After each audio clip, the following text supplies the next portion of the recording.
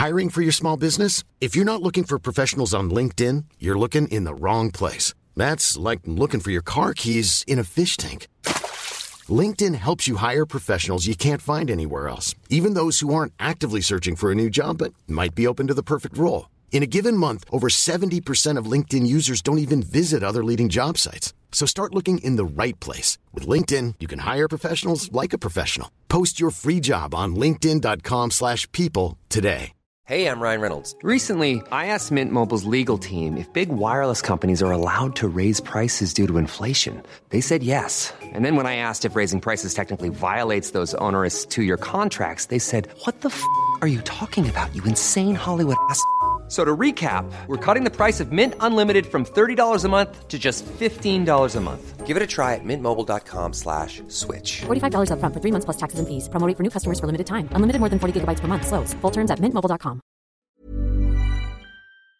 Thanks to Hawthorne for supporting FilmSack. Hawthorne is a premium tailored personal care brand that's making it easy for guys to feel and smell their best. Get special offers for the holidays going on right now by visiting hawthorne.co. There is great unrest. Countries set at each other's throats, baying for blood. It's a powder keg. The trouble of which I speak could set a match to the whole thing. War. With whom, exactly? Everyone. A world war. That notion makes you sweat?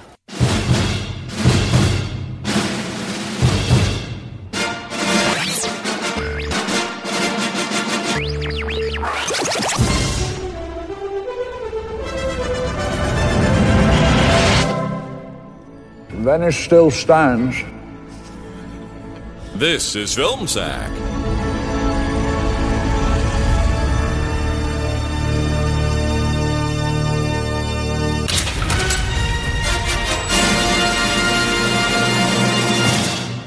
Oh, sure.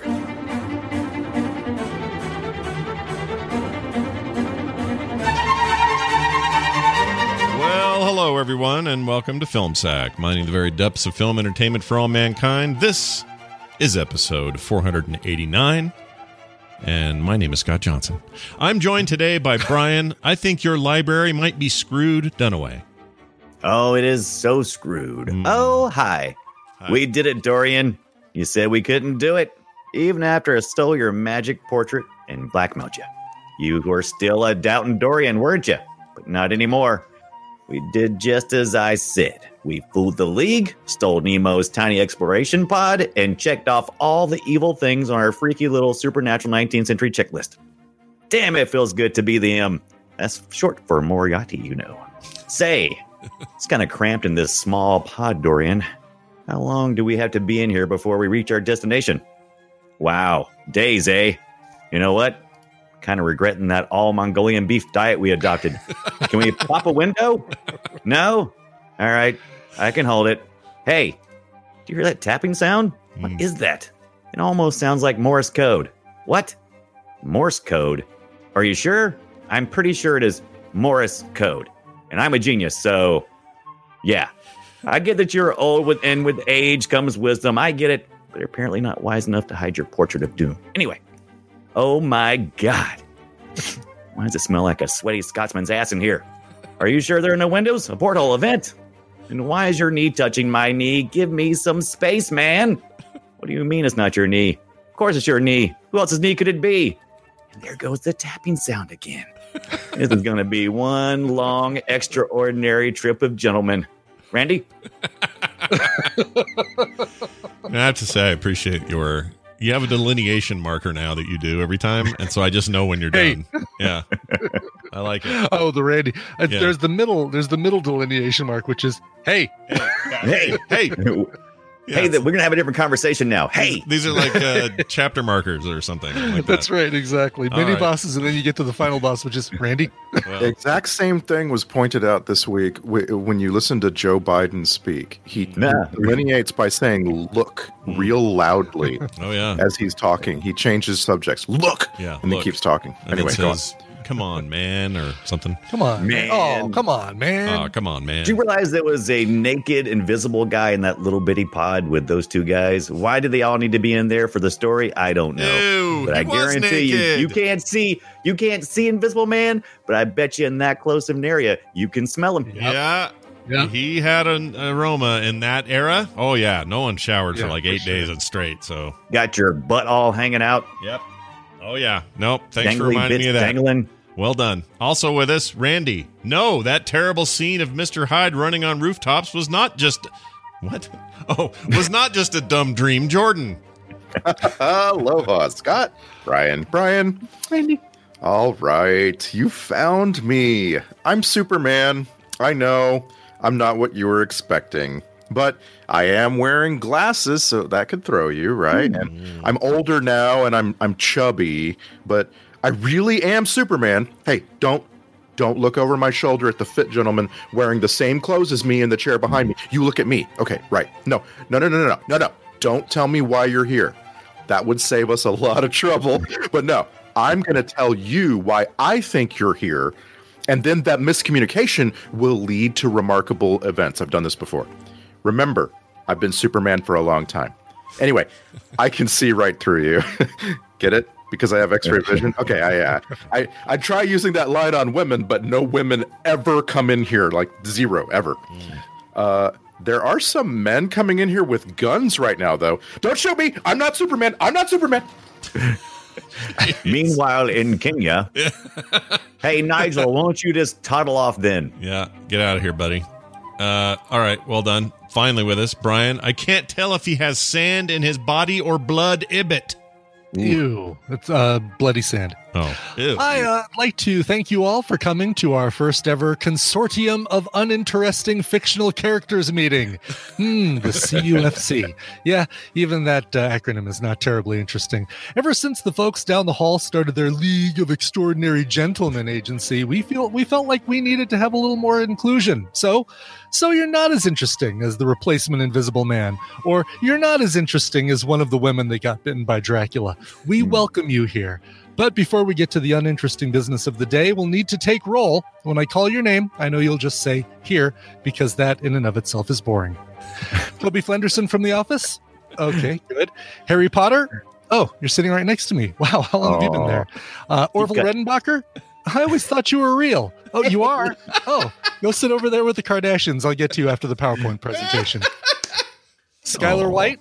Good, thank you. Wesley Crusher? Oh, there you are over there. Okay. Gilly Tarley? There you are right there. And finally, Jacob and Edward. You guys okay sitting next to each other? Yeah, I don't care either. And who am I? Who could be tasked with leading a team of the most uninteresting fictional characters, you ask? I'm Brian Ibbett. There's some eclairs in the back. Nice. That was great. I had that. You put into words pretty well what I was feeling about these random picked ass names. I mean, yes, but I want to start with, like, there were some things in this movie, and I decided that I was going to go all in on one of them that I really wanted the movie to be. And that scene where, Sean Connery is just sitting in a bar in Kenya and he has a double who's really crappy, not a double at all, right? Yeah. Who does his talking for him so he can have some peace and quiet in a bar in the desert. Like, that whole thing, I was just like, I wish the whole movie was this. Yeah, that's the primary problem with a league or the League of Extraordinary Gentlemen is this movie wants to be many things and never picks a thing, and so everybody ends up wishing it was just the one thing. Just make it the one it's thing. all over the map, and we hadn't gotten good at like group team up, movies like this, like Avengers style or something. If you want to talk about modern examples, you say we hadn't, but I would argue no one has ever except Marvel. Well, like I would argue that there's been this one magical team up, and all the rest of them are always garbage. What was the Janine Garofalo? Oh, that was great. Mystery Men. Mystery Men was pretty good. Yeah, it balanced people pretty ensemble. well. But like Star Trek was famous for screwing that up, right? They would have a Next Generation cast, a Star Trek movie, and you always like, well, where's Geordi? He's in this like for 4 minutes. Like he's not even in this movie. And they were just not good at the reason balancing. Mystery Men the reason Mystery Men works so well is because I think because we didn't have all those characters beforehand to say, oh, they brought him back. Oh, look, they brought him back. It was like we got introduced to all those characters all at the same time. They all start at the same level. Whereas with this, you've got, well, he's almost the Invisible Man. Oh, Dr. Jekyll and Mr. Hyde. I know him. Yeah, okay. Portrait of Dorian Gray. All right, okay. Mina Harker. Show. All right, okay. I guess so. Yeah. Well, you're not wrong. Maybe that's the trick. He was an Invisible Man, by the way. Right, not the Invisible Man. No, an Invisible Man. Replacement Invisible Man. Yeah. They wouldn't let him because the people who own the rights to the original thing were like, no. Sorry. This was the greatest hurdle I would have seen is trying to make this film from the start. I would go, okay, first thing we need to do is all of these characters we've decided to use are all greatly flawed. And so we've got to deal with all these flaws. So we're going to have to find a way to not focus on it entirely and then create a new relationship based on those flaws. And they couldn't find it. Now, they almost had something with Sean Connery's character, Alan Quatermain, and Samuel, fictional American. Huckleberry Finn. Samuel Sawyer was his name, I think. Tom Sawyer. Tom Sawyer. Yeah, Tom. Oh, was it Tom Sawyer? I'm sorry. It's the Rush song. I'm sorry. It's the character based on the Rush song. Is what I meant to say. He gets high on you. He does. Right, he does. He does. Exit stage left. So hold on, though. Big hurdle. I agree, but look, here's the deal. There's a comic book. This is where this comes from. A series of graphic novels by Alan Moore, and I forgot the artist's name. He's awesome though. And they are not awesome enough to remember his name, but awesome. But he really is good. I just can't remember his name. But that series of books is revered. People love it, and I immediately downloaded it last night because I want to actually read it and not say that I've never read it. This is the first time where Alan Moore had one of his projects go to film. This marks the time where he said, holy shit, that was bad. I'm never letting anyone do this again, or I'm never going to be a part of this again. And this marks that moment. So when V for Vendetta came out, he's like, whatever, don't care. When Watchmen came out, he's like, nope, don't care. I'm sure it's bad. Like this was that moment. This was the powder keg where he was like, no one's going to treat my stuff with respect. And they really, from what I can tell and from what I read yesterday, they really haven't. Like, this stuff works on comic pages in a way that you need to be really, really good at transferring that experience from those pages to screen, or else you shouldn't even be doing this. Otherwise, it feels like Bill and Ted's Excellent Adventure did a better job of having random historical figures in your story. This is so my theory. I think I can extend my theory because it's like, how did Marvel do a team up? And by the way, Scott, those were all real people, by the way. Oh, right. Yeah. Well, yeah, historic, but you know what I mean. Like famous names here. I knew they were real. Penny Dreadful did a better job. There you go. That's better. Yeah. That's better. I'm gonna let Randy get back to his point. Yeah, sorry, go ahead, Randy. I'm gonna off the emails. Then I'm gonna hop on the back of Randy's train. Go ahead, Randy. The good examples, and for me, in my experience, the OG is the animated series Super Friends. Mm-hmm. All of the good examples that you're gonna bring up are stories about individuals that take their time and let you get to know the individuals. Now, of course, with Super Friends, you already did. You knew every single one of these characters, and those characters had already been portrayed for hundreds of hours each in comics and other media. But then when you team them up, because you have a connection to one or more of them, you're able to enjoy the team up. This movie, and like so many that fail, tries to get you to be wowed by, there's an invisible man in the room. I'm excited. And you're not. You're not going to be excited because you don't know that guy. You've not spent any time with that character yet. And then it tries to just rush off and have adventure, and you're still like, whoa, hey, let's have a first date, Mm-hmm. Yeah. It's to me well, we should probably mention the name of the movie. We kind of did in passing, but it's The League of Extraordinary Gentlemen, and this is Sean Connery's last film ever, and that's significant in its own way. But it was also he just passed away for us. If you're listening, he just passed away for us. A week ago now? Yeah. Yeah. That's interesting 3 to weeks say ago. he passed away for us. I've never heard that phrase before. Yeah. Well, I mean, for us, and now the now time, who we are now is Yeah. a snapshot in this episode, and then we won't be us. Oh, I got after you. this. Because in a year when you're, or in 10 years when you listen to this episode, Yeah. you'd be like, wait, what happened? And we're like, yeah, Sean Connery just passed away. You're right. And that's a significant, Hollywood icon lost to the ages, and amazing work in his career. Also some real duds. I mean, we've seen some of those duds here. We've seen Zardoz. We know the penis is evil. We get it. Hey, was that a dud? Yeah. Zardoz? It's a piece of shit. The weirdest. Hey, I mean, a dud, like a box office dud, or just a dud? that's what I'm asking. Oh, well, Yeah. I mean, for us, Yeah, it was Manna from Heaven, but I'm saying that is not a good movie. It's not a good movie. That's a bad movie. It was a terrible For movie. me, the weirdest thing, I'm going to remember this the rest of my life, was on Halloween 2000. Sean Connery died, and my friends who watch a lot of movies started posting the picture of him in the Borat getup from Zardoz, and everyone else was like, "Who is that? What is that from?" Everyone else. You said 2000. 80 I think you meant 2020, but go on. Continue. It's a 2,000-year-long year. We're Halloween, inventing new things today. I don't disagree. Halloween 2020. Connery dies. Picture of him from Zardoz. 80% of the people I knew were like, "What horrible, terrible thing is this?" And I'm just like, "Hey, listen to Film Sack, please." Yeah. Please Check do. it out. This will be our moment of reckoning for the world. Really, this is the pivot point for where Sean Connery's They're the people legacy. who know about Zardoz and the people who don't know about Zardoz. That's right. So M recruits James Bond, Sean Connery. Yeah, right? that annoyed me. By the way, like I know you got to have Sean your Connery connection. Yeah, you got to have your little James Bond nod. I get it. You've got Sean Connery in your movie, so sure, knock yourselves out. But really, it's that. Call him M, which conveniently stands for Moriarty, which is conveniently the villain for freaking Sherlock Holmes. Like, right, which fit in everything else, because M doesn't fit in with all the rest of these 19th century heroes. So yeah, it's a weird thing. 1899, by the way, this is when the film is supposed to take place, and so it was odd. No, I'm Moriarty. Yeah. Right. Which also, I spent most of the movie struggling with the fact that they kept saying it was 1899, and they kept trying to have these people surrounded by steampunk-esque future inventions. Like even called diesel. It was called diesel punk, by the way. It's Wikipedia describes it as what they diesel call it? punk. I'm like, what is a diesel punk? I'm learning something new. I've heard that referred to in Mad Max movies, so I don't know what they mean there. But Which it makes sense, because everything revolves around petrol.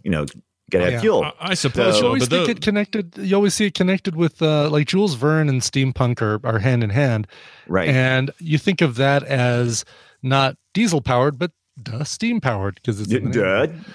Because Nemo would be using steam, not diesel. Like, I've got to swing by the BP and pick up some more petrol, right?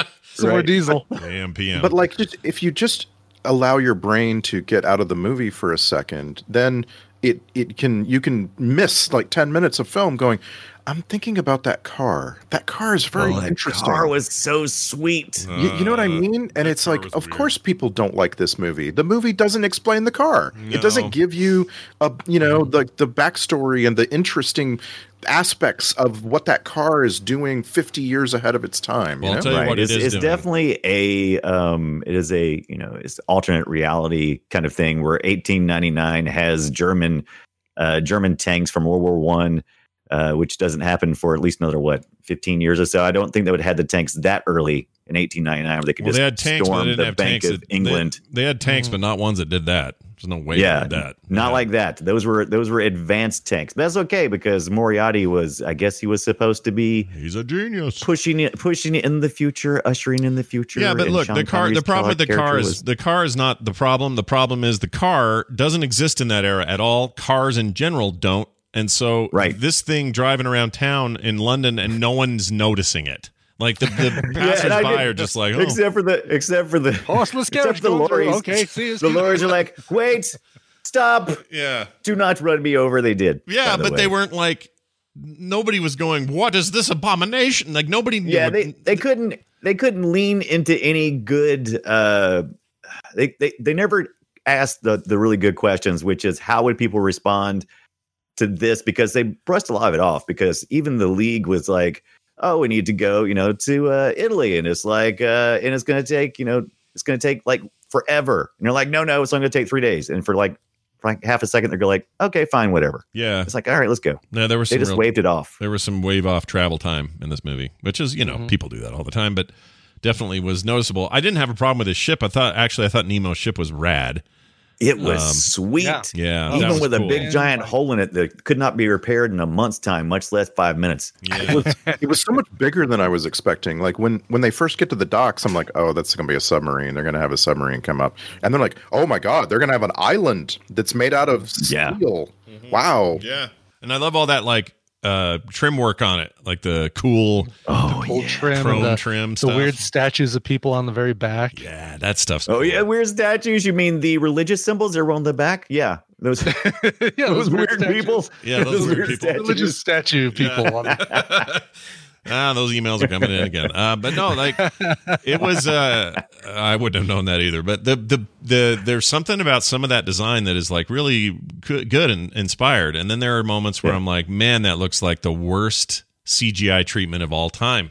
Like some of the effects in this thing are bad, are just straight up bad. And we are in the thick. Some stuff is some of the most brilliant things I've ever seen. All right, we'll get to that in a second. But remember, this is a film that poops out right around the time of maximum hype, Lord of the Rings, and that movie and movies are killing it with their effects, like their set effects, their crowd effects, their monster effects, all that stuff. This looks like shit. Yeah, it came out the same weekend as I don't know if it came out the same weekend, but this was beat at the box office by Pirates of the Caribbean, the first one. Okay. Right. And think about the special effects in that versus this, and it feels like there's 10 years difference between them. Yeah, it's weird. We've talked about some movies recently we've done this with, and I think it bears repeating.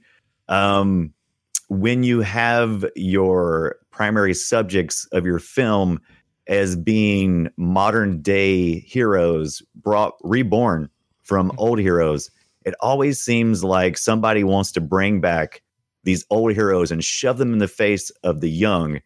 And it always feels disingenuous. And I feel like that's what happened here too. It's like, oh, we're going to make them cool. We're going to call it the LXG. We're going to make it hip. We're going to do, now it works in comic book form.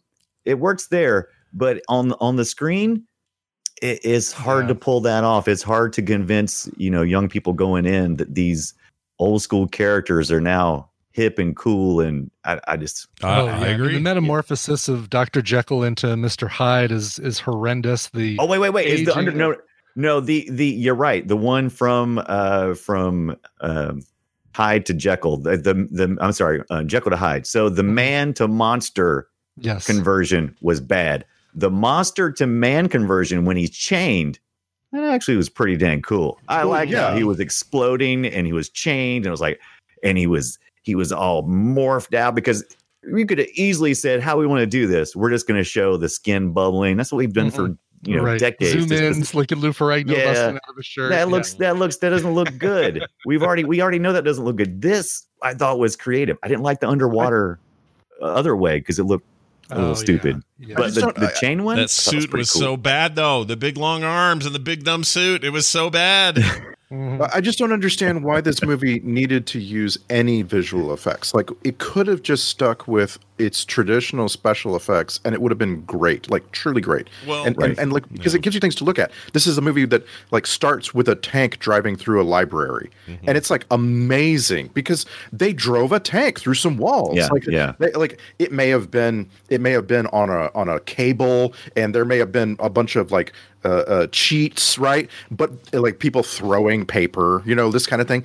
But it was real. You were looking at something really happening. Right. And then the next big special effect is a fake explosion of that bar in Kenya, and nobody reacts. Right, the people are standing there, and the fake fire looks so bad.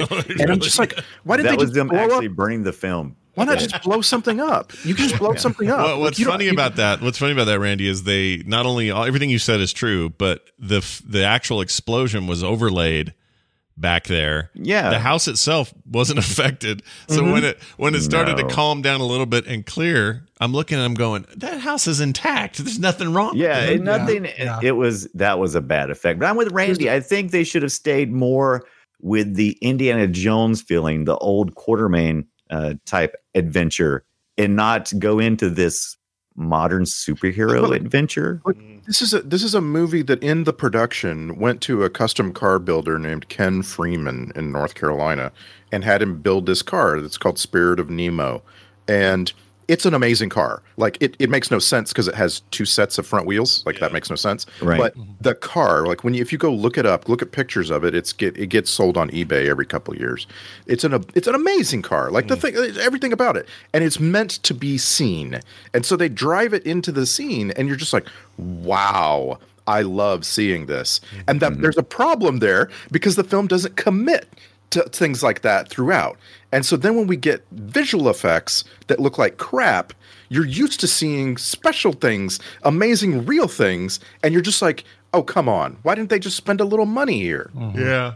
Yeah. Why don't you spend some money? Like there was some times during the Ultra Hyde fight between Hyde and the Big Hyde that looked okay. Like for a second or two, you'd be like, all right, well, it's 2003. I can forgive a little bit of nuance here, but that's not too bad. But then there'd be moments you're like, oh, Lawnmower Man, what are you doing in my movie? Yes. But I really enjoyed the Hyde and Hyde fight, the Hyde and Extra Hyde. I like that. That was really cool. Hyde and Hyde 2.0. Yeah. Right, Hyde 2.0. But this film suffered from it suffered from many things. But the one thing that I feel like it visually suffered from is that it wanted to be up to that point, which we had seen superhero adventure movies kind of going towards, the Batman movies that had come before it, specifically the one with Jim Carrey. What was it? Batman Return. Which one was that one? No, that was Batman and Batman Forever. I think it's Batman Forever. Was okay, it Forever? So okay. Batman, right. Batman Forever, and then into the Matrix, and you even had everything that was advertised about this was used all those horrible green fonts. Remember how much we were with like that neon green around the early 2000s? Oh yeah, we were all that stuff was in here. I think the font was Cabin that we were using all over the place. Yeah. And so it just suffered from this wanting. I definitely feel like it was suffering from trying to be those superhero movies up until that point, and it didn't see anything beyond that. And then it tried to mix it in with this Indiana Jones mix that just never really gelled visually. Yeah, I don't know how you do it. You need the right minds, and it's got to be the right thing. I actually have zero advice for these people because I just think don't make this movie in 2003. Make it in 2015 or something. Well, even then, you still need the right people. You need, and I don't mean cast. I mean somebody's got to have a visionary take on this to make it work.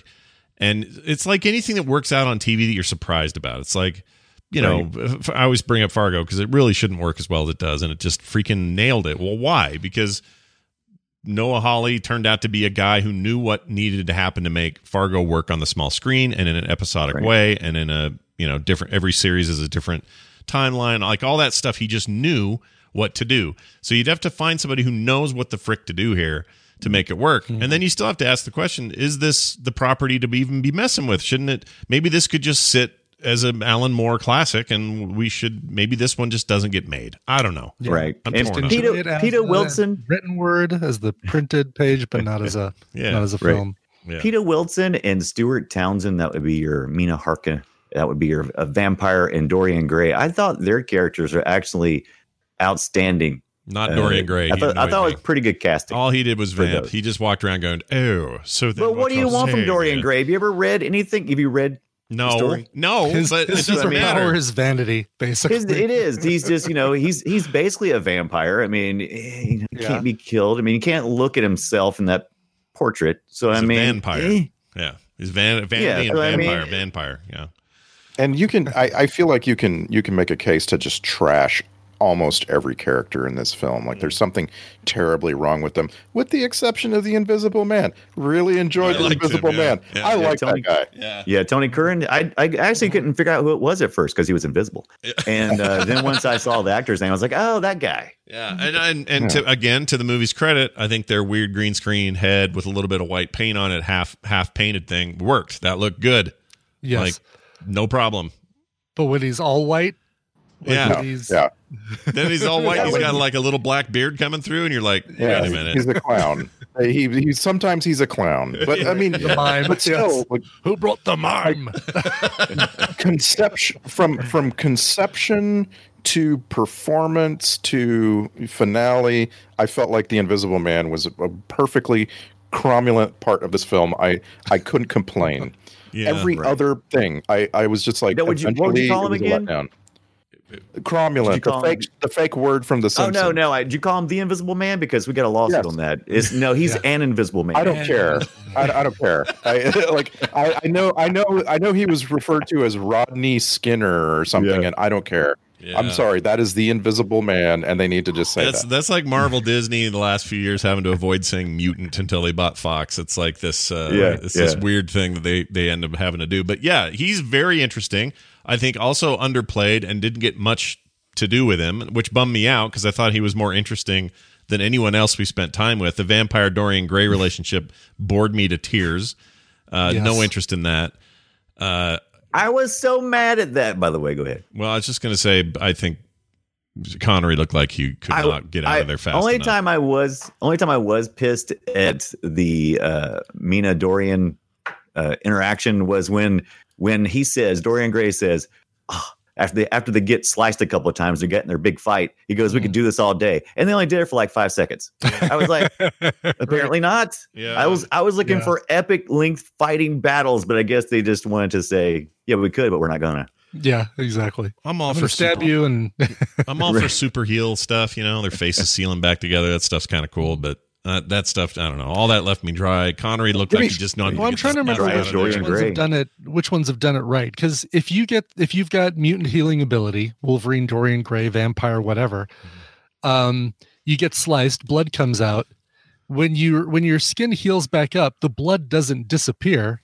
It should stay there, but there's just no wound behind it. You brush that off, it's like, oh, see, there's no wound anymore. Cool. Right. Great. Now I got something else to think about. Like those wounds just suck the blood back up in them. Well, in his case, when he got all shot up, do that? when Dorian Gray got all shot up and his wounds had like sand pouring out of them. Yeah. Then later he's got blood. He's pretty much just dust anyway, right? But he had blood later. He's just a facade.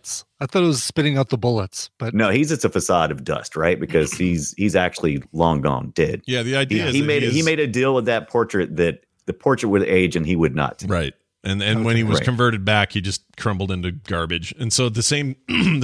So when I saw his dust coming out of him, I thought, oh, okay, that's interesting. But then later he gets stabbed by her, and it's blood on the knife. I'm like, well, wait a minute, freaking pick a lane. What are we doing here? Yeah, that was a mistake. It's a nitpicky thing, but those kinds of things stick out for me in a movie like this, where they're not really nailing the story, so I'm paying attention to other details, and those details are kind of brr. But how do you feel about the extraordinary character of Phantom that was created, and then they just pull the rug out, and it's like, oh, he's not really somebody who is actually maimed or anything. Your boss is just really, literally your boss. The boss fight is your boss man. I didn't care for that. I don't like when they do that. Give me a trope alert on it. It's terrible. All right. Yeah. And it starts the first time we really meet him. He shows up where the League has just assembled for the very first time. They're all together in the same room, and he shows up and he's wearing his mask and talking about his scars and everything. And then he's like, "But I'm not gonna kill you now." I'm like, "Come on." Yeah. That is the terrible trope. Don't put that early in your movie. It makes me so sad. Yeah. I like that actor, though. Richard Roxburgh. He's pretty cool. Right. Yeah. He's that dude was flying high right then. He was the bad guy in Moulin Rouge that year, or right around that year. Sorry, 2001, so a little earlier. But he was the one that was always going, "Where is the He was also in Van Helsing. Oh, yeah, we saw that. This is saw that? Yeah, we saw it. I can't believe we didn't talk about it last time we did a James Bond movie, but this is the most fundamental James Bond trope, is that the bad guy is known to you and attacks you, but has a reason to not kill you. And it's in From Russia with Love, and it's in On Her Majesty's Secret Service, and it's in Casino Royale. My God, Casino Royale, Le Chiffre and Bond interact for the whole movie. And I'm just like, just kill him. Why doesn't Le Chiffre just kill him? You know? Yeah, the whole goal was to just I'm trying to remember, did Phantom give the whole plan away then as well, or was that later? You're right. And I don't understand. And this always is what happens when you pull that, just kidding, Scooby-Doo. I'm the bad guy is this person. The problem is I immediately go back and go, well, then why in the there's got to be easier ways to get the formula from Hyde, to get blood from, I mean, come on. I mean, you went and destroyed Venice and you did all this crazy trash. How hard would it have been to just do I don't know. Well, it seemed like it was just a bad plan. And Quartermain figures out who he is eventually, but we're never given any clues as an audience. I'm not, you never know. And he's just like, it's this professor thing. Like, huh? Why didn't the movie have some clues that would let me figure it out for myself too? Yeah. No, sir. No, thank you. No clue. So with everything that I've had to hate on the League of Extraordinary Gentlemen, I do find myself enjoying bits and pieces of it. It is one of those movies where I don't mind turning it on, because at any point in time, I can turn around and go, oh, that's interesting to look at for about 5 minutes. And then I can, go about my day. Yeah, so I'm not going to say this movie is absolute trash. That's what you're looking for in a good movie, is a movie that you can only watch at like 4-minute increments. And well, I like scenes from this film. See, I've got that with like Con Air or Armageddon, so I can't really defend. I can't really argue and say, oh, that's a horrible thing to do with this movie, because there are plenty of bad movies that I would do that with myself. But geez, I think that I don't know. This is I think the third time I've seen this, because I saw it in theaters. Hated it. Stayed the whole time? Oh, okay. Stayed the whole time. I only walked out of Johnny Mnemonic. Stayed the whole time. Said, well, good. I never have to see that again. And then Tina's brother gives me the DVD as a Christmas present because, well, Brian is nerdy. He likes nerdy things. I'll get him this movie, which is very nice of him. But then it's like, okay, well, maybe I was unfair to the movie. Let's watch it a second time. No. Hey, you going to watch that DVD I gave you? Yeah, so if anybody out there wants the DVD, this is an honest thing. I will send you the DVD. Nice. Oh, that's great. You could sign it and say good riddance. Get the clear shit it off my damn board. shelf. Yeah. It's a really fun topic, and it's fun to try to like make rules around what defines a bad movie that you would watch. Like, what defines it as bad, but if it's on, you will watch it. And everybody has those kind of movies, but like figuring out what the definition, where the rules are, the lines around it, like that's hard. Like I know that the 1987 Masters of the Universe movie is bad. It's objectively bad, and if it's on, I'm watching it. Yeah, that's a good one. That's a good one to call out. I think the ones that are campy and weird, I'm always pretty good with those. This isn't campy or weird enough. It's just I think for a lot of people it has to do with who's in it, right? Like if there's an 80s Arnold Schwarzenegger film on, I don't care which one it is. I'm just going to sit and watch it. Yeah. Right. Yeah. Yeah. I mean, that's the beauty of Con Air, Malkovich and Buscemi and Nick Cage. Cage and Cusack and O'Brien, and I know his name is not really O'Brien, but yes, it is. It is now. No, he's a great character in there, though. I love him in that. It's so loaded with actors that you love from that era that it's you pick it right up, but this is like, Sean Connery, and man, I could watch Sean Connery in Kenya destroy those group of bad guys after they kill his friend any day of the week. That's just a lot of fun. By the way, you want to know who that friend was? That was, I'm not sure who was it. We have our first connection. That was the dude. I don't know what to. I don't have his actor name. Nigel Harry Potter. Nigel was the character name, right? David Hemmings. He's the play-by-play shot caller guy in Gladiator. So he's the one with the crazy eyebrows that gets up there and goes, "We all gathered here to have a thing with the fighting and the whatnot." He's that guy. So whenever I see that dude do a thing, I go, "Oh, Gladiator guy." That's He was also Dildano and Barbarella, Queen of the Galaxy. I'm just saying. Last time I saw really? Dildano. I don't think I understood what Dildano meant or could have possibly potentially meant when I watched Barbarella all those years ago. Leaning towards. Yeah. Interesting. Really? Is that his name, Dildano? Is that true? Is what it is. Okay. That may have been his name in Gladiator. I don't know. Dildano! Get up there and tell the gladiator what to do. We watched his final movie, by the way. Oh, yeah? Was his final movie? His final movie, not Dildano's. Did he die from the shot?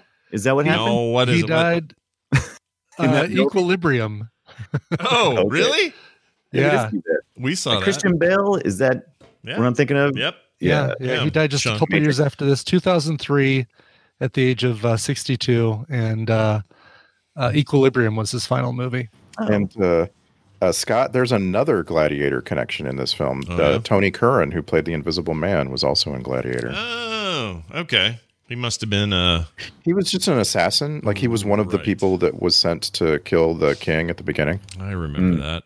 No, I'm sorry, the Caesar or whatever. I don't know what he was. We should. Do you guys prefer a deep-throated lady vampire or just regular throated lady vampire? What?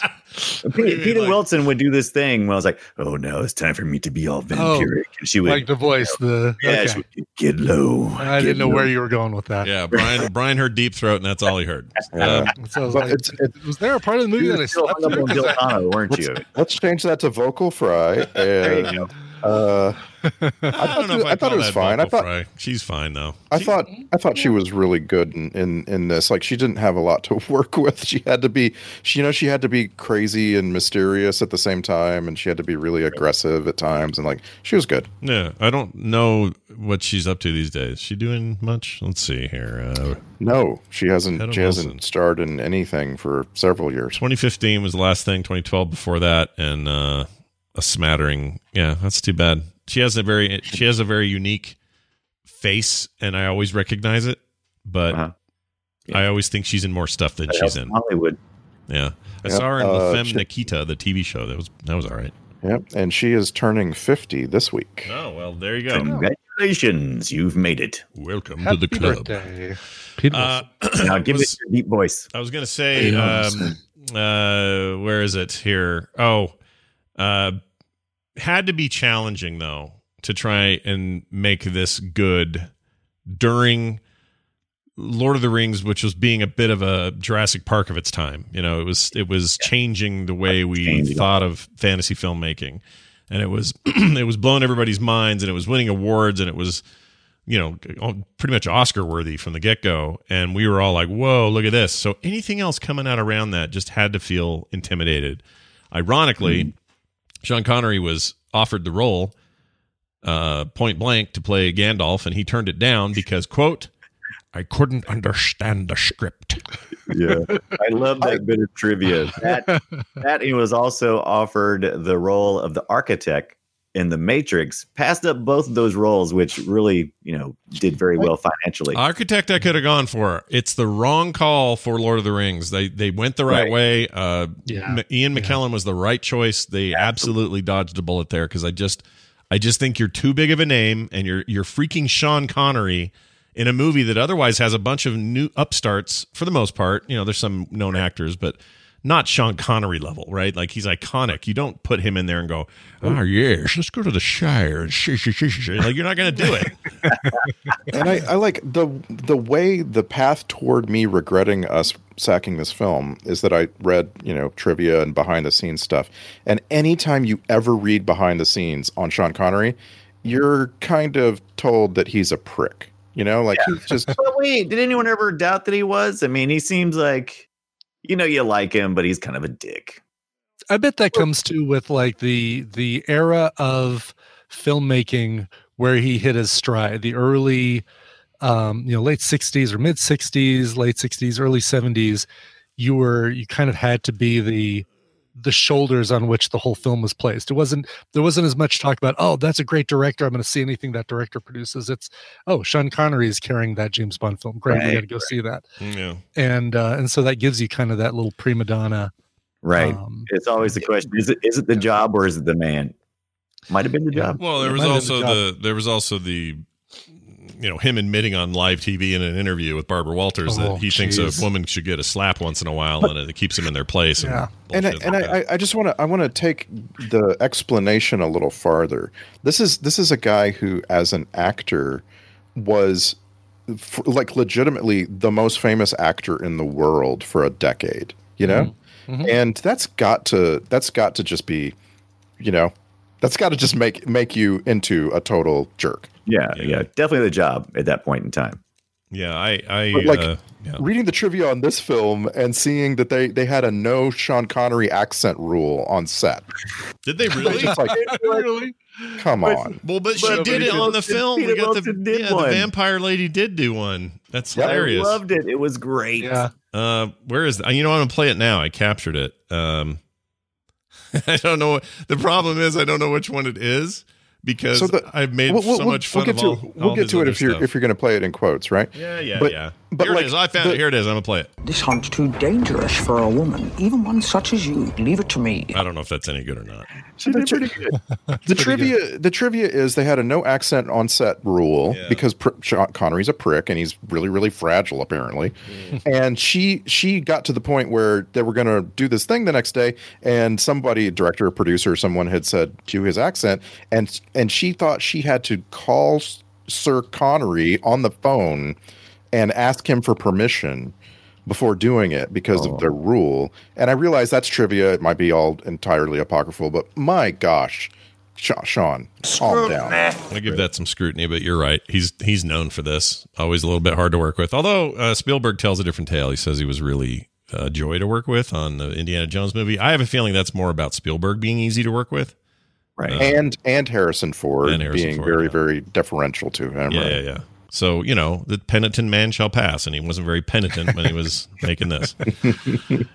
There's another interesting bit of trivia, which is this. 20th Century Fox was unable to get their... Oh, we talked about this, The Invisible Man. Never mind. That was a thing. And Invisible Man. Yes. Sean Connery was paid $17 million for the role, and that left the filmmakers very little cash to get anybody else that was big. So they had to stick with this cast of nobodies, who are all still sort of nobodies. I mean, including very little cash to hire a stuntman that could be made to look like Sean Connery.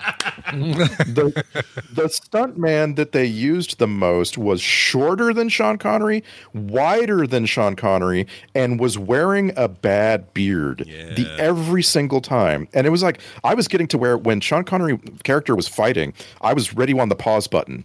And if suddenly we were behind him and his face was turning, I would pause. Go look at this schlub that they have in place of Sean Connery. Yeah, it was a little obvious multiple times, especially in that bar fight. I mean, the bar fight I enjoyed like Dunaway because I was like, hey, maybe this is the movie. Maybe we're having a kind of an old man Indiana Jones time here. This is great. Let's go adventure time or whatever. Sadly, the movie's not that, but yeah, that body double was a piece of poop. He was no good. It's very bad. Mm-hmm. Not that He's no good. By the way, this is the last film the director directed as well. This is Stephen Norrington, who's known for everybody quit after this.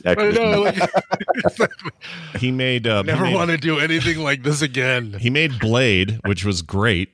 I love Blade, and he quit. That was it. Now he did other stuff since then, but not a ton. Special effects work. The latest thing was something called Harbinger Down back in 2015. The Exorcist, the beginning in 2004, and then we go all the way back to Alien 3 in 1992. So his attempt to direct films was brief. He did Death Machine, Blade, The Last Minute, and The League of Extraordinary Gentlemen, and that's it. He was out. I'm interested in seeing Death Machine, 1994 UK action horror sci-fi. Got some xenomorph-looking thing in there. Look at that. That looks cool. Can we get that on the list in case it pops? Got Brad Dourif in it. Yeah. Oh, sign me up. Look at that gun, that stupid gun she's got. Right. Oh. And it's funny. They got a character named Scott Ridley. Yep. They do. They have a character named John Carpenter. They have a Sam Raimi. Oh, I gotta watch this. What is this trash? Yeah. What are we doing? All right, we gotta watch this. 94. Find it. Death Machine. 1994. It's his first film. Anyway, but that guy apparently just tooth and nail with Connery, and it's probably generational. The dude's like a younger dude, and looks a little punk rock if you look at his photo on IMDb. He was probably just like, "You little whippersnapper, you don't tell me when I need to redo a scene. I'm Sean Connery." I do want to give credit. Like, Connery really committed to this. He wasn't an absent like actor in spots like where there was action. Like, there's lots of fighting where Sean Connery at his age has his arms around a dude and is throwing that guy. And of course the guy is acting. The person he's throwing is throwing himself, right? But man, Sean Connery's right in there, and that's pretty cool. What is let's see, he would have been like 60 something. Yeah, he's moving around pretty good for a 65 or 66 year old, something like that. Yeah, I thought I had him at 69 for this film. Is that right? Okay, that may be right, actually. But I remember being so bummed because when I heard it bombed and he was pissed and all these people were saying all these things about it, at the time I remember this, I went, "Oh, really? We're done then? He's just gonna just..." This movie did not bring joy to anybody who made it or was involved with the making of the film. So he said thank you, and he Marie Kondo'd it right out the window. Yeah, he was out, and he said, "I'm not doing movies anymore." And I remember it hitting pretty hard. I don't even want to say the name Gene Hackman because I'm afraid he'll die tomorrow if I say it. But I'm worried about that too. Gene Hackman, after 2004, stopped acting in a bad movie. It was another bad movie to end on. It was what was that called? Some Alaska town name, and it was bad. And I remember at the time going, "Oh no, Gene Hackman, don't just stop. Just keep going because you're fine. You got time left." Clearly he has. He's still alive. Oh, cross your fingers, you guys. I think I may have just started the curse again. But yeah, he's also 90 now, and you know, it's the time of coronavirus. I love Gene Hackman. He needs to live forever. Anyway, I don't know why I brought him up, except to say Gene Hackman's great. It never hurts. Never hurts to say that. You're not going to get an argument from me. From you? You like him as well? He is all right by me, Waterworld. He's not in Waterworld. What are you talking about? What's that? Who are you thinking of? You're thinking of Dennis Hopper. Dennis Hopper, yeah. And he did die. He's out. Oh, now you made me sad. You turned something that was supposed to be. And I know. Well, look, watch Waterworld podcast just like they ruined the League of Extraordinary Gentlemen. The thing is, I don't know how the League of Extraordinary Gentlemen could be a 2-hour movie. It just needs to be so much more for me to enjoy it. You know? Yeah. The bigger bummer for me overall is Alan Moore's attitude towards film adaptations of his work is really sour, and it started from this. It bums me out because V for Vendetta, later Watchmen, then the Watchmen series, and other stuff that he's responsible for turned out pretty great, I think. Yeah. And if things had gone in a different order, like if Watchmen or V for Vendetta had come out first, probably a different attitude. I agree. I think V for Vendetta in particular was really adherent to his vision and what that whole book was. Like, I prefer it over the books actually because it's just more concise and I don't know, I find it more enjoyable, but it doesn't. It's not at the expense of the original purpose of the content. So yeah, like I to be him now, where you were, basically you were. I almost made a terrible reference. I'm glad I didn't say it. But just imagine, your first taste of, hey, my work finally made it to cinema, and what are comics if not, movie-like? The first draft of movies. Right? Yeah, like what a thrill that would be for anybody to see their work done that way, and to have it turn out to be this. Oh man, I would be annoyed if I were him, and he was, and he is, and his beard is 4 miles long. Congratulations! Yeah, well done. Appropriate response to somebody crapping on your dream. Good job. I wrote down here, Mr. Hyde skipped leg day. Did you guys notice that? He totally did. He Yeah, had little tiny spindly legs, and the rest of him was all huge. That's really a dumb idea. Like, Randy had the right idea at the beginning. Take Dr. Jekyll and Mr. Hyde and just make him a hideous, horrible man. You don't have to make him, but then the comic, he's a big, giant, like, Hulk creature. So, right. But that's the thing. Like, the art of making a film when you have source material is in knowing what to do when you have to change it to make it better, Yeah. And, like, that's just a really, really simple thing. Forget the special effects here. Or I'm sorry, forget the visual effects here, and just find a way to make the man a monster, with prosthetics and so on. It would have been better. Or swap in a actor who's just a little bigger but real big, like realistic large and right. The only reason why you noticed any of that stuff is because the characters just did not interact very well. I mean, if you had some endearing characters that you really felt invested into, you would forget about all the other stuff. All the other stuff would just disappear. Right. But you didn't. So all you had left was what you actually was seeing, and a lot of it was, just a little too close. You could just see bad things. But I'm telling you, once again, one of my most favorite morph scenes in any film is when Hyde when he turns into the monster, from the man to monster. I think it is amazing. You mean Monster Man, right? Is that what you mean? No, you're right. Monster Man. You're right. Monster Man. Yeah, that was all right. It was mostly Monster Man. That was mostly editing and flashing lights and stuff. But but I agree. It looked all right. I guess what I'm saying is, if I was 10 when I saw this movie, which is yesterday, old is when I saw it. I didn't see it when it came to theaters. I'd love this. Like, this is one of those movies where I'm reminded that a child would love this movie and just run circles around the house wanting to be these characters and just would love it. And we heard from listeners like that would have been around 10 or so at the time, who were like, oh man, don't smash my favorite movie. I was 10 years old and I loved it and blah, blah, blah. So I have a 10-year-old and I watched this without him, because you sometimes do that with PG-13 films. Sure. You really should do that with all PG-13 films and a 10-year-old. I'm not ready for him to see it yet, but I think in a couple of years I'll be interested to see what he makes of it. That's yeah, and his taste may be too, the modern quality of adventure things. Again, Marvel stuff or whatever may taint his ability to see this older thing and appreciate it. But I'd be curious too, like just from a raw, like if you were a 2002 kid, 2003 kid, and you saw this, yeah. That's you have to have been 10 in 2003 when this came out. It feels and like then it. You'd appreciate it. That, or either just completely sheltered from all other cool things until you're 10, and then show this and then show them all the other cool things. I don't know how that would work, but how does one shelter one from all the cool things when you're a certain age? I don't know. You do that? I don't know. I don't think it's possible. Actually, it's not possible. I think about this all the time. Obviously, I mean, I have a good reason to think about this all the time. But I'm curious what some people make of ratings. Like, why do we rate things if everyone just ignores them? Because they do. Everyone just ignores ratings. This week I was reading a discussion where somebody came along and was like, I have a 6-year-old and I'm looking for video games for them to play. We're in lockdown. And all the suggestions were like, video games for teenagers, and the person said there were 6.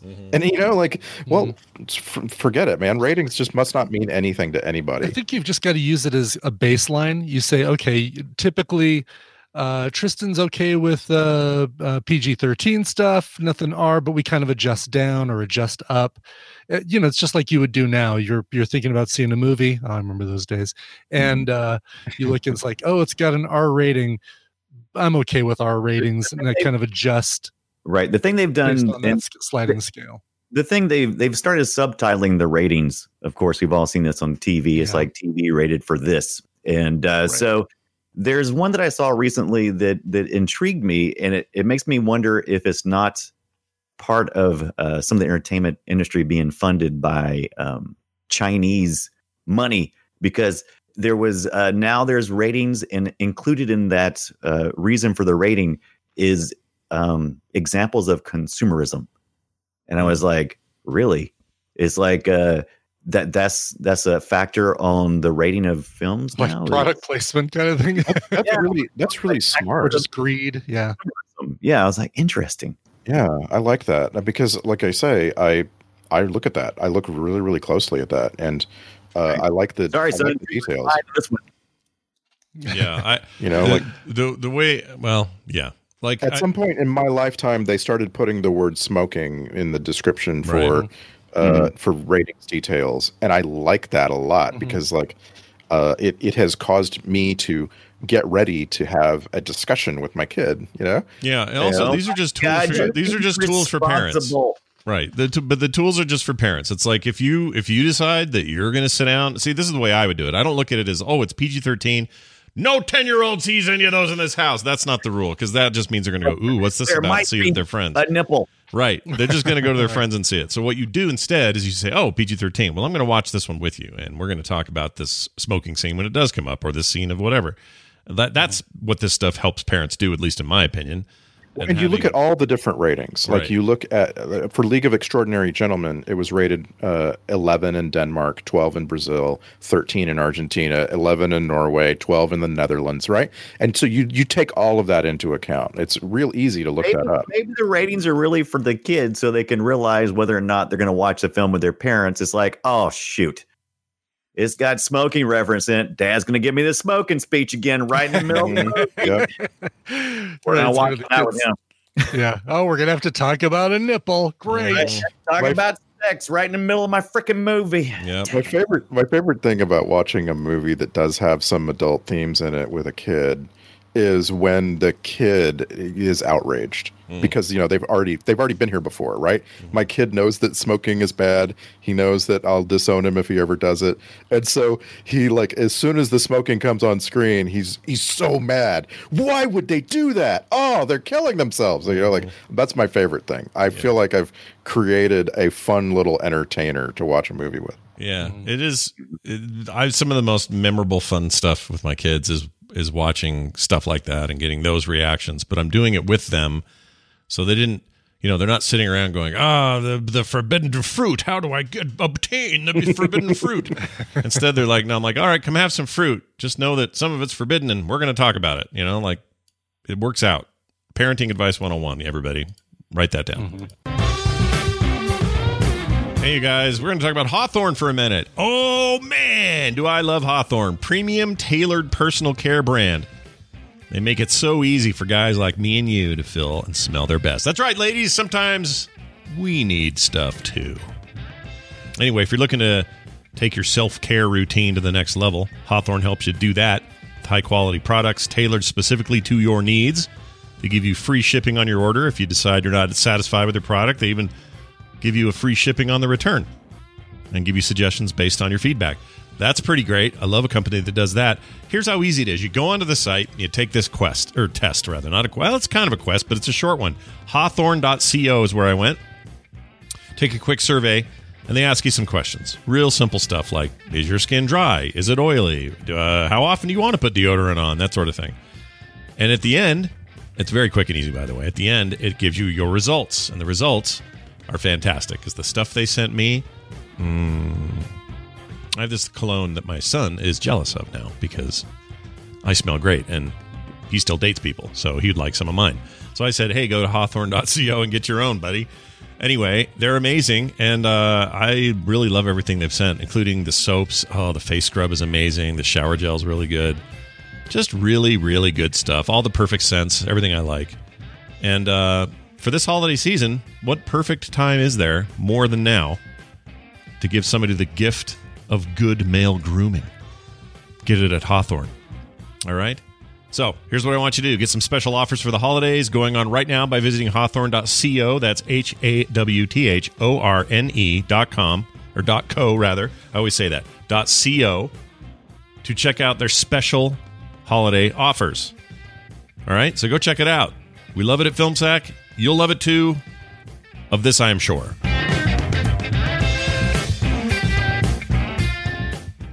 All right. Let's do... I have some clips from this movie I think we need to play. So are you guys down for that? Because I am. Yeah. All right, good. Let's start this part of the show with a little bit of this, which is... Why does this say Fletcher thing about chickens? What is this? All right, hold on. Fletcher talks about the chickens, man. There's some confusion here. Oh, I know what happened. All right. I pulled some files that aren't supposed to be here. All right, moving on. Now I want to hear what Fletcher said about the chickens. Well, I can tell you real quick. He said this. I got a thing about chickens. That's it. He just has a thing about chickens. Okay. That's it. Aren't you glad we played that? Man, I am. Glad. Now I have closure. Yeah. All right, here it is. The caster from Gladiator, to give it a modern spin. He would have called League of Legends games if he was alive today. But anyway, here he is talking in Quartermain's presence. And I presume you're another traveller. Got it in your head to sample the Dark Continent, and while you're at it, hunt down old Alan Quartermain and have him tell his adventures. Well, you fill a seat, sir. You can just hear it in his voice. King Titus of the... All right. This is... I got a lot of Connery doing ishes because that's just what he does. So, hey, guess what, Sean Connery? I don't have a rule here about your accent. We're just going to play him. So here's one. But the question is, yes, do I need the Empire? Yeah. The question is, we named the dog Indiana. Would we, going back to the Gandalf thing, would we have liked to hear, "You shall not pass"? Yeah, right. Could you have yelled it? That's a good question. You shall not pass. You ever lose your car keys? All right. Here's sweating, and how he says sweating makes me laugh. Sweating is what we do. Sweating is what we do. Sweating. Sweaty. He's sweaty. He's very sweaty. Very sweaty. All right. Don't like... Oh, it's another one with some sweet accent. I don't like theatrics. Theatrics. Here's your Bond reference. My underlings call me Sir. My superiors call me M. M. Just M. May as well have a money penny. Why does that sound so familiar? Trivia says that that there was a potential to have an ancestor of James Bond character in this movie, and I'm glad they didn't do that. Oh Lord, that's good. Well, whatever. At this point, you could have done it; it would have been fine because that movie sucks regardless. But yeah, that's dumb. That's a bad idea. All right, say the name of your movie is what this is called. Newest generation of the League of Extraordinary Gentlemen. League of what? League of what? LXG, baby. What? You know, we talk about a reboot, and there apparently was a planned reboot in 2015. Maybe this would make a good video game. You know, you get to use the different characters to get through different parts of Venice and Mongolia and stuff like that. You could swap around. Yeah, that's not bad. Yeah. There's an Invisible Man for a while, and Sure. It practically goes without saying. We've talked about this many times. When you have this large a cast of characters, a film is not always the best way to portray it. TV series, long form, 48 hours or more worth of exploration. Yeah. It had two shooting puzzles. You have the one shooting puzzle where you have to shoot next to Mr. Hyde to make him go in different directions. And then the other shooting puzzle where you have to take these ridiculously long lob shots on your enemy. That's fun. Oh yeah. But you'd have a practice level where you have to shoot a buoy that's been fired out far into the water. And, yeah. There you go. That Hyde chase scene was almost brilliant foreshadowing, but it just couldn't quite pull it off. Yeah.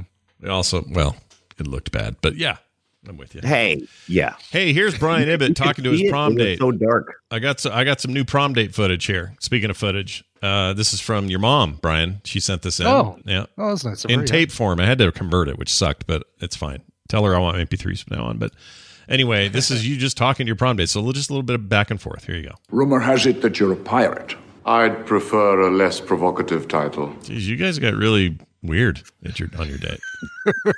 It's very weird. Well, it was a dress up. It was a themed prom. Oh, good. By the way, did you see that Jamie, it was Jamie and somebody else have done what I asked them to do? They've taken every reference to my prom night and assembled it in chronological order from your clips. Oh, way to spoil what we're playing at the end of the show today. Oh, well, way to tell me not to talk about it. Right, way to keep your secret. Way to give you the heads up so I don't spoil it. Yeah, I probably should have done that. I didn't know you were aware of it. I thought I was going to surprise you, but oh yeah, no, I love this thing. Yeah, so we have basically it's a 3-parter because it's long. So today we're playing part 1. And it's going to be great. So stay tuned, everybody. So good. Okay, well, sorry, I spoiled it. No, it's all good. Here's a surprise, everybody. Draft in my nether regions. Oh, this is good. I'm feeling a bit of a draft in my nether regions. And I must say, it's quite refreshing. Yeah. Here's the thing. He's naked. Yeah. I didn't all the time. Yeah. Right. Like, I didn't understand that. Like, you should be feeling the draft in all of your regions. You're naked. and when you put on a piece of clothing, you can now be seen, but it's the only thing you're wearing. He puts on a coat, and it's like, oh man, he's so going commando right now. Yeah. Yeah. There's so many times I'm sure he's brushing his junk up against a door handle or a chair or something like that. Here's Connery being honorary is what I wrote. Oh, nice. I don't know what that means. Here it is. Please tell me this is Harker's wife with a sick note. Oh, they were meeting with a schick note. What's a schick note? Is that? Do you get razors? Do you have to trade that in for razors? Yeah, when you take the note in. Well, no, you mail them in now because it's just over the internet. It's just like a coupon. Yeah, a coupon. That's how it works. Like, there's Harry's and there's Shave Buddy or whatever, and there's Schick Note. Those are the three. Yes, Dollar Shave Club. Yeah, all those guys. All right, here's Connery saying best. Best. Okay, now we've heard this before because back in the day we have this. Oh, you guys won't hear that shit. I got to quit changing that. Hold on a second. Okay, I want you to hear it. Okay, here it is. This is old. Come on, Scott. Pull it up. You're best. You guys remember that one? That was good. Yeah. Best. Best. What is a best? Best. You're best. Oh, best. Which doctor? Yeah, it's like best. Best. Best. Best. I don't know. It's just how he says best. All right, here's a bless me. What? Oh, okay. I don't know what it is. I'll just play it. A witch doctor did bless me once. Oh, bless me once. I clearly was very obsessed with this as he spoke. So yes. I can't help it. All right. Gross moment. We didn't talk about it before. This is it. So I guess there are people who get mad at me when I don't play this intro for it. So I'm just going to play it. So here you go. Gross. Okay. Guess first, and then I'll play it if you know it. Because now you know it's auditory. So what do you think it is? Let's see. Man, was there somebody drinking blood? Was it Mina drinking blood during the fight with Dorian Gray? You're so close. So was there finger licking? Was there finger licking during that scene? Finger licking. There was some finger licking. You're right. Yeah. It's actually not that There's something scene, on his the, fingers. It was the scene but earlier like when vial. it's when she killed the shooter in the library, or the guy that had the knife to her neck. Sorry. Right. And when she got done, she made the following sound with her fingers and her lips. Here we go. Oh yeah. Gross. Oh, that's Don't so look at gross. me. I'm a monster. Ugh. It's not even like the blood. It's the sound she's making. It's like, my gosh. It's like eating. It's like somebody who eats a salad really loud next to you, and you just can't wait to get out of there. That's what that's like. All right. Here's some more Connery putting S and H's on things. Here you go. But that was bloody close. Close. Close. Bloody close. All right. Here. What? Oh, from Sydney. Oh, this is a phone call. We're not doing that yet. All right. Here's another one where he does more S's. Here you go. Venice still stands. Venice still stands. It's good stuff. And then this scene, which I thought they had cut out of the theatrical version, but apparently not. Okay. So this is a weird moment in this movie. See if you guys remember it. Here you go. We heard a noise.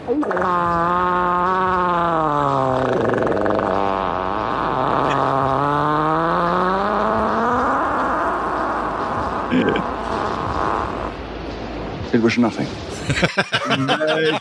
That was good. That was good. What was that wolf supposed to be, or the tiger supposed to be? I didn't understand. What was well, he had mentioned earlier that a tiger becomes fierce right before it dies, and that was the foreshadowing of his fierce sacrifice that he was going to have to make. Oh, so wait, I didn't say it was good. I'm just saying it was there. But you're saying, so just conveniently, there's a. He had mentioned it. He had mentioned it before that scene, and then when the tiger showed up, you're like, oh, okay, right. But the.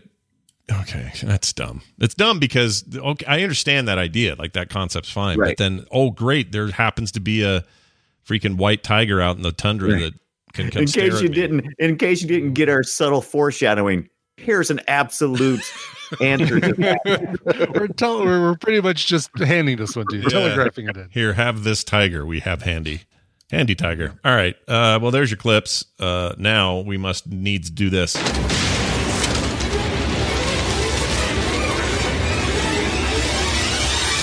It's the Film Sack checklist. That 2002 CG not holding up. Check.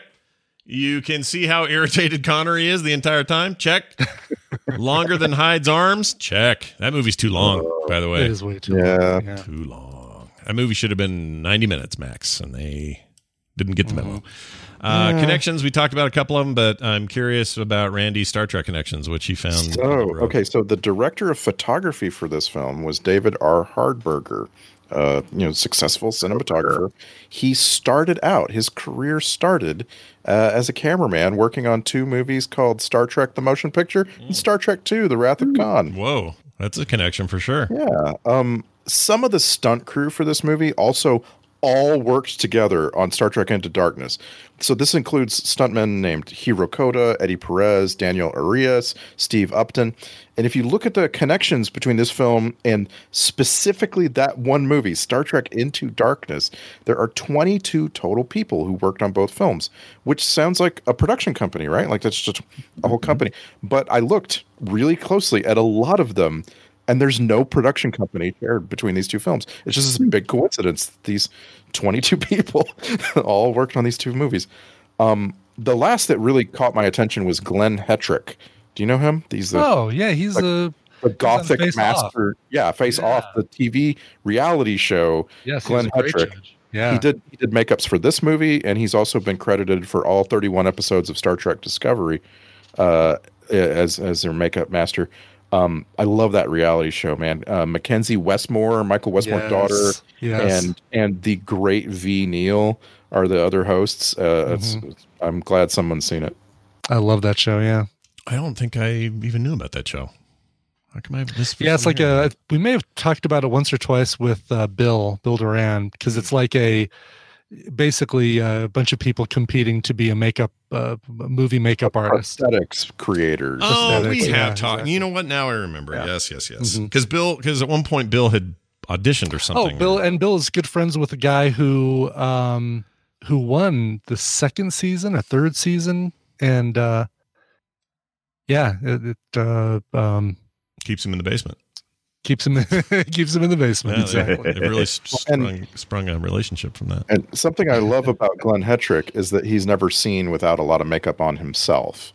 And I just think that's really cool. Like to always be seen in public at looking, he's usually looking, like I say, very gothic. His hair is always very dramatic. His beard is always cut into amazing sharp edges and this kind of thing. If he was a hockey player and he got 3 goals in a row, he would have a hat-trick. Is what he would have. Hat-trick. Yeah. Think of that. All right. Now. Oh, what are we doing now? It's the Twitter. No, the soundtrack grade. I give it an LAD for loud and dumb. I didn't like it. It was just too much. It's like, okay. LAD for the LXG. Yeah. I'm sure it's done by capable people, but it didn't seem significant or very good. So there's that. Twitter post. This is where you guys sum it up in 280 characters or less. Let's start with Randy. League of Extraordinary Gentlemen. Not a league, since there's only about 5 of them. Not extraordinary, since everywhere they go, they meet people with powers. And not gentlemen. There's a woman right there. Mm-hmm. This movie should have been called The Of. Oh, very nice. Just take out league and win. And, no, it'd be an of.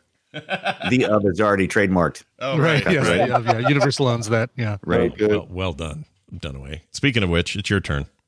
The League of Extraordinary Gentlemen. May this new century be yours, son, as the old one was mine. Meanwhile, in Kenya, a witch doctor. Don't you die on me! Ooh-loo-loo. Wait, were you doing? Wait. Are you doing a Age of Empires 2 priest noise? Yeah. Is that what that was? Ooh-loo-loo. That's amazing. Hey, let's send Sean Connery's body to Africa. There's a witch doctor there who will take care of all of our sadness. Oh, and they definitely left this thing hanging like, we hope this makes a sequel, but that didn't work out. So no sequel. Ribbit. The League of Extraordinary Gentlemen. You don't just simply watch this movie. You have to adjust for the wind and the waves. When you're ready, you can pull the trigger and watch it. Take your time. Feel each shot. You have all the... I appreciate the feeling of relaxing calm I feel now from me doing that. That was good. All right, now this. Alternate titles. This was almost called The Adventures of Alan Dollarmain, A Tale of Inflation, but it didn't. It was too long. They didn't do it. Or Today's Tom Sawyer. All right, moving on. We got a couple of quick emails. Actually, this is not an email. It's a played phone call deal unit. Was sent to us via the email. Does it have address. like a high streaking noise in the background that we can't hear? Little stuff bombs in my house because I don't want to listen to that. No, I promise not. Won't be that. It will give you. It does contain the brown notes. So yeah, pucker up, pumpkin. It's time for a challenge. This came to us via the email address, though, filmsack@gmail.com, and I'm going to play it now. Here it is. This is a call from Sydney. Enjoy. Hi, Scott, Brian, and Randy. This is Craig from Sydney, down in Australia. A quick suggestion for you guys. The Cars That Ate Paris. Peter Weir, the Australian director that went on to do Gallipoli and a whole lot of other great films. This was one of his early ones, 1974. It's about a small town that is going broke called Paris in the outback, and they decide to stage car crashes and sell the scrap. It is truly a bizarre and horrible film, and I've included an image in the email. I also used to sit down and write my ideas down. I thought it would be a really good idea to get a voice-activated recorder. No one do it. My one went straight in the bin because I had a great idea. The next day I listened back and it was like, Have a great time. Hope everyone's well. Talk to you later. Bye. That's awesome. It was great. And I thought you said his name was Sydney, but you meant he was from Sydney. And so when he first started talking, I was like, how ironic that his name is Sydney. Yeah. And he has. I should have clarified. When I said this call is from Sydney, I meant the place. Right. Man. From Sydney. From Sydney. That was my lack of imagination, not your fault. It's all good. I'll tell you what, though. So this Paris. What is it? Shoot. What was the name of the movie? Paris. Cars Eat Paris. Yeah. Cars so the Cars. This is significant for me. He didn't really go into it here, but the car that is showcased on the poster of that movie, and I assume in the movie, is a beetle looking car, just all spiked out with rusty spikes. It's basically Fury Road made an homage to that car with I forgot the name of the faction. But, that was this one. That's right. We talked about this before. Where did we talk about this? So fellow Australian filmmaker Peter Weir is giving him a little nod there in that Fury Road. So that's cool. We should watch it. It seems like a thing. Cars That Ate Paris. And it's even got Bruce Spence in it, who's the gyrocopter pilot. Oh, the googly-eyed guy. Yeah. He's great. Mm-hmm. The guy that goes, nice. It's that guy, right? Do you know what I'm talking about? No, I don't. There's a meme with that actor, I think, where it's just him talking to a camera, and at some point he goes, nice. Oh, really? Yeah, I have to find it. Nice. It's pretty good. Cool. Yeah, well, on the list. Let's get it on there. Let's make that happen. Yeah, Peter Weir's one of my favorite directors as well. That guy makes amazing films. I mean, right. By the way, also just to fall back to what we were talking about earlier, the Death Machine is on Amazon Prime. Ooh, we got to do Sure. Death Machine. Holy shit! Move it in. Make it new. Yeah. Move it in. Move it in. Slide it in. Slide it in softly, gently, but slide it nonetheless. Okay. All right. Here is I promise that was, by the way, filmsack@gmail.com. So you don't want to send those. Before we talk about our next movie, I'm going to play this Ibbott's Prom Date Part 1. Okay. So this is called Before, and there's a special thanks on here. So it's Jamie, but also a special thanks to Jose Perez, or is it Josie Perez? Anyway. I'm going to play it now. Enjoy. This is probably pretty old stuff. Have fun. I wish somebody would assemble all of the Brian's prom night audio into a timeline, into a nice. Put them in a chronological order. And describe. That'd be great. Jamie, we're looking at you, buddy. Get in there.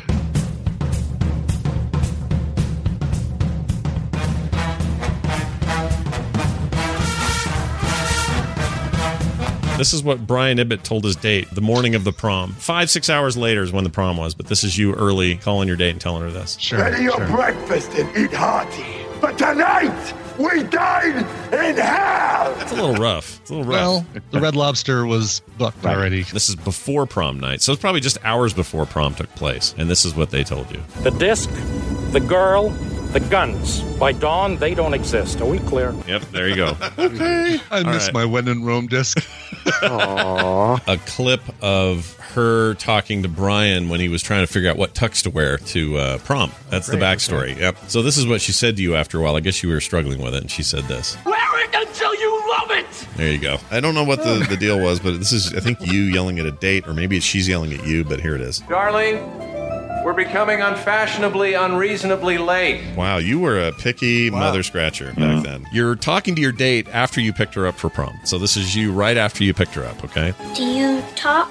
You know, talk me human boy. I dated a lot of shy girls in high school. Sure. It's true. I understand. This is what Ibbott's prom date said immediately. I mean, it was all the niceties at the door. The parents are like, have fun tonight. We'll see you guys at your curfew. But then as soon as she gets in the car, she changes. She becomes who she really is. And this is what she said to you. Do exactly what I say. Exactly. Don't move unless I say. Don't make a sound unless I say. Do you understand? Do you understand? Oh my gosh, your date was terrible. Oh, you said this to your date before the night really got going. Like she was in your car and this was you. Do you mean to tell me that there's actually a human body under that clothing? Wow. This one's interesting because it seems like you were impatient with the girl and maybe her, your advances were being rebuffed a little bit. And here's what you said to her. I'd like to move this thing along. There you go. So there's that. Man, this is one of my favorite clips that Ibbott's mom's ever sent me. This is you describing your prom date. Because we always hear clips from the prom date, but we never hear you describe your prom date. She's gonna be a 34-year-old nymphomaniac. And we're gonna go to the Amazon basin together and water ski. Woo! It says Ibbott to his date in the car. That's all I know. Where's the moan? What? The moan. There is supposed to be a moan here. Whoa, wow. Right.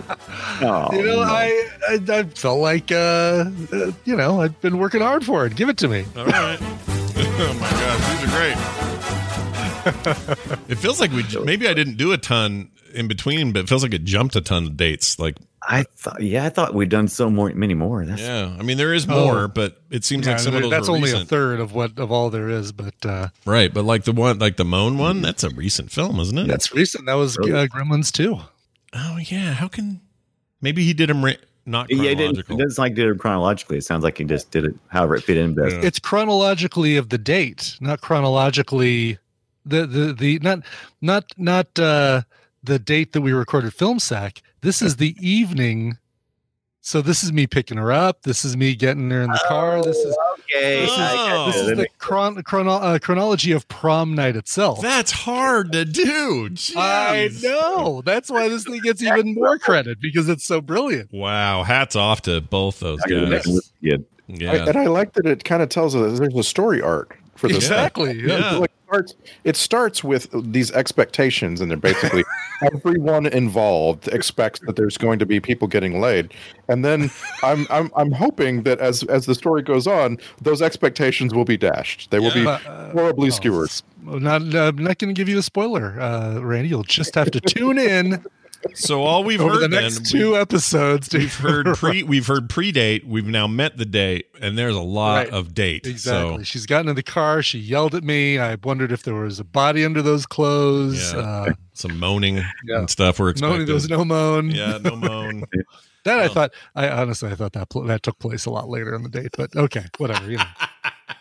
You're an early riser. Wait, what? Oh, I don't know what that means. That doesn't sound right. All right, How could you tell? I've been invisible this whole time. Next episode, we're going to play that one, and then we'll play another one, and then another one. No, two more. There's two more. So just two more. And then you guys are going to love it. So stay tuned for that. Thanks, Jamie. And thanks, Jose Perez, for helping out in whatever way he did. Okay, that's it. Our next film, Mad Max, the original Mad Max from 78, Yes. 9, 80? In the 70s. Mad Max from the 70s. Okay. Late 70s. I know that. Anyway. Before he was a warrior on the road who had much fury, 1979. He was just angry. April 1979. That was my stall. Yep. And you're going to get the whole well, here it is. In a self-destructing world, a vengeful Australian policeman sets out to stop a violent motorcycle gang. And the significance here is that the bad guy in this movie is also Immortan Joe in the new one. So that's cool. But we get to see the beginnings of it all. How did it all start? Why was Mel Gibson... How did he get mad? Yeah. Why did he get mad? Exactly. What was so mad about it? Why are you mad, bro? Yeah, they don't call him Passive Max Happy Road. Slightly irritated Max. I've seen this one so many times. I've seen it. Weirdly, you'd think I was a fan of of the series. You'd think I'd seen it more, but I've only seen this one twice. It's my least favorite of all of it, but it's significant in that it's anything that's the beginning of something needs to be seen. Yeah, music by Brian May, but not that one. Oh no! Oh, Yeah, I'm excited for a hot second, and then I wasn't. Australian musician Brian May, not British astronomer Brian May. Well, there you go. Okay, here it is. Hughes Keys Byrne played Toe Cutter in this, and then in the old one in Fury Road he plays Immortan Joe. All right, that's gonna do it for the show. Thank you all for being here. Oh, and the next film is not. Oh, no, it is next week. Never mind. Forget me. We have a show today. Did you notice there was a show today? That's the thing. Last week I told everybody no show this week, but yet here's a show. So don't look at me for any good, solid information. Next week is fine. It'll be on Sunday instead of Saturday, but other than that, you're still getting a Film Sack next weekend, okay? So don't even pretend I didn't even say it or bring it up. Like I never even talked about it. You didn't see me. I'm another invisible man. All right. That's going to do it for the show. Thank you all for watching and tuning in. No one's watching. Thanks for listening. Filmsack.com is the email is our website. I can't say shit. Filmsack@gmail.com. We are at Filmsack I've never witnessed someone have a stroke before. Leave us. It smells like toast, but actually my wife is making toast right now. I can smell it. Anyway, at least I hope so. Leave us reviews wherever you get your podcast. We'd love that. It helps us get up in the rankings and get discovered by other people who have no idea what they're missing. That's going to do it for us, for me, for Brian, and for Randy. He's afraid. We'll see you next time.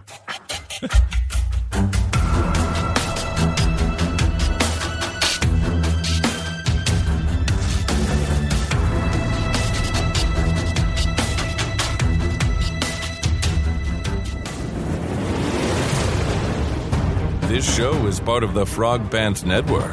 Yes. Get more at frogpants.com.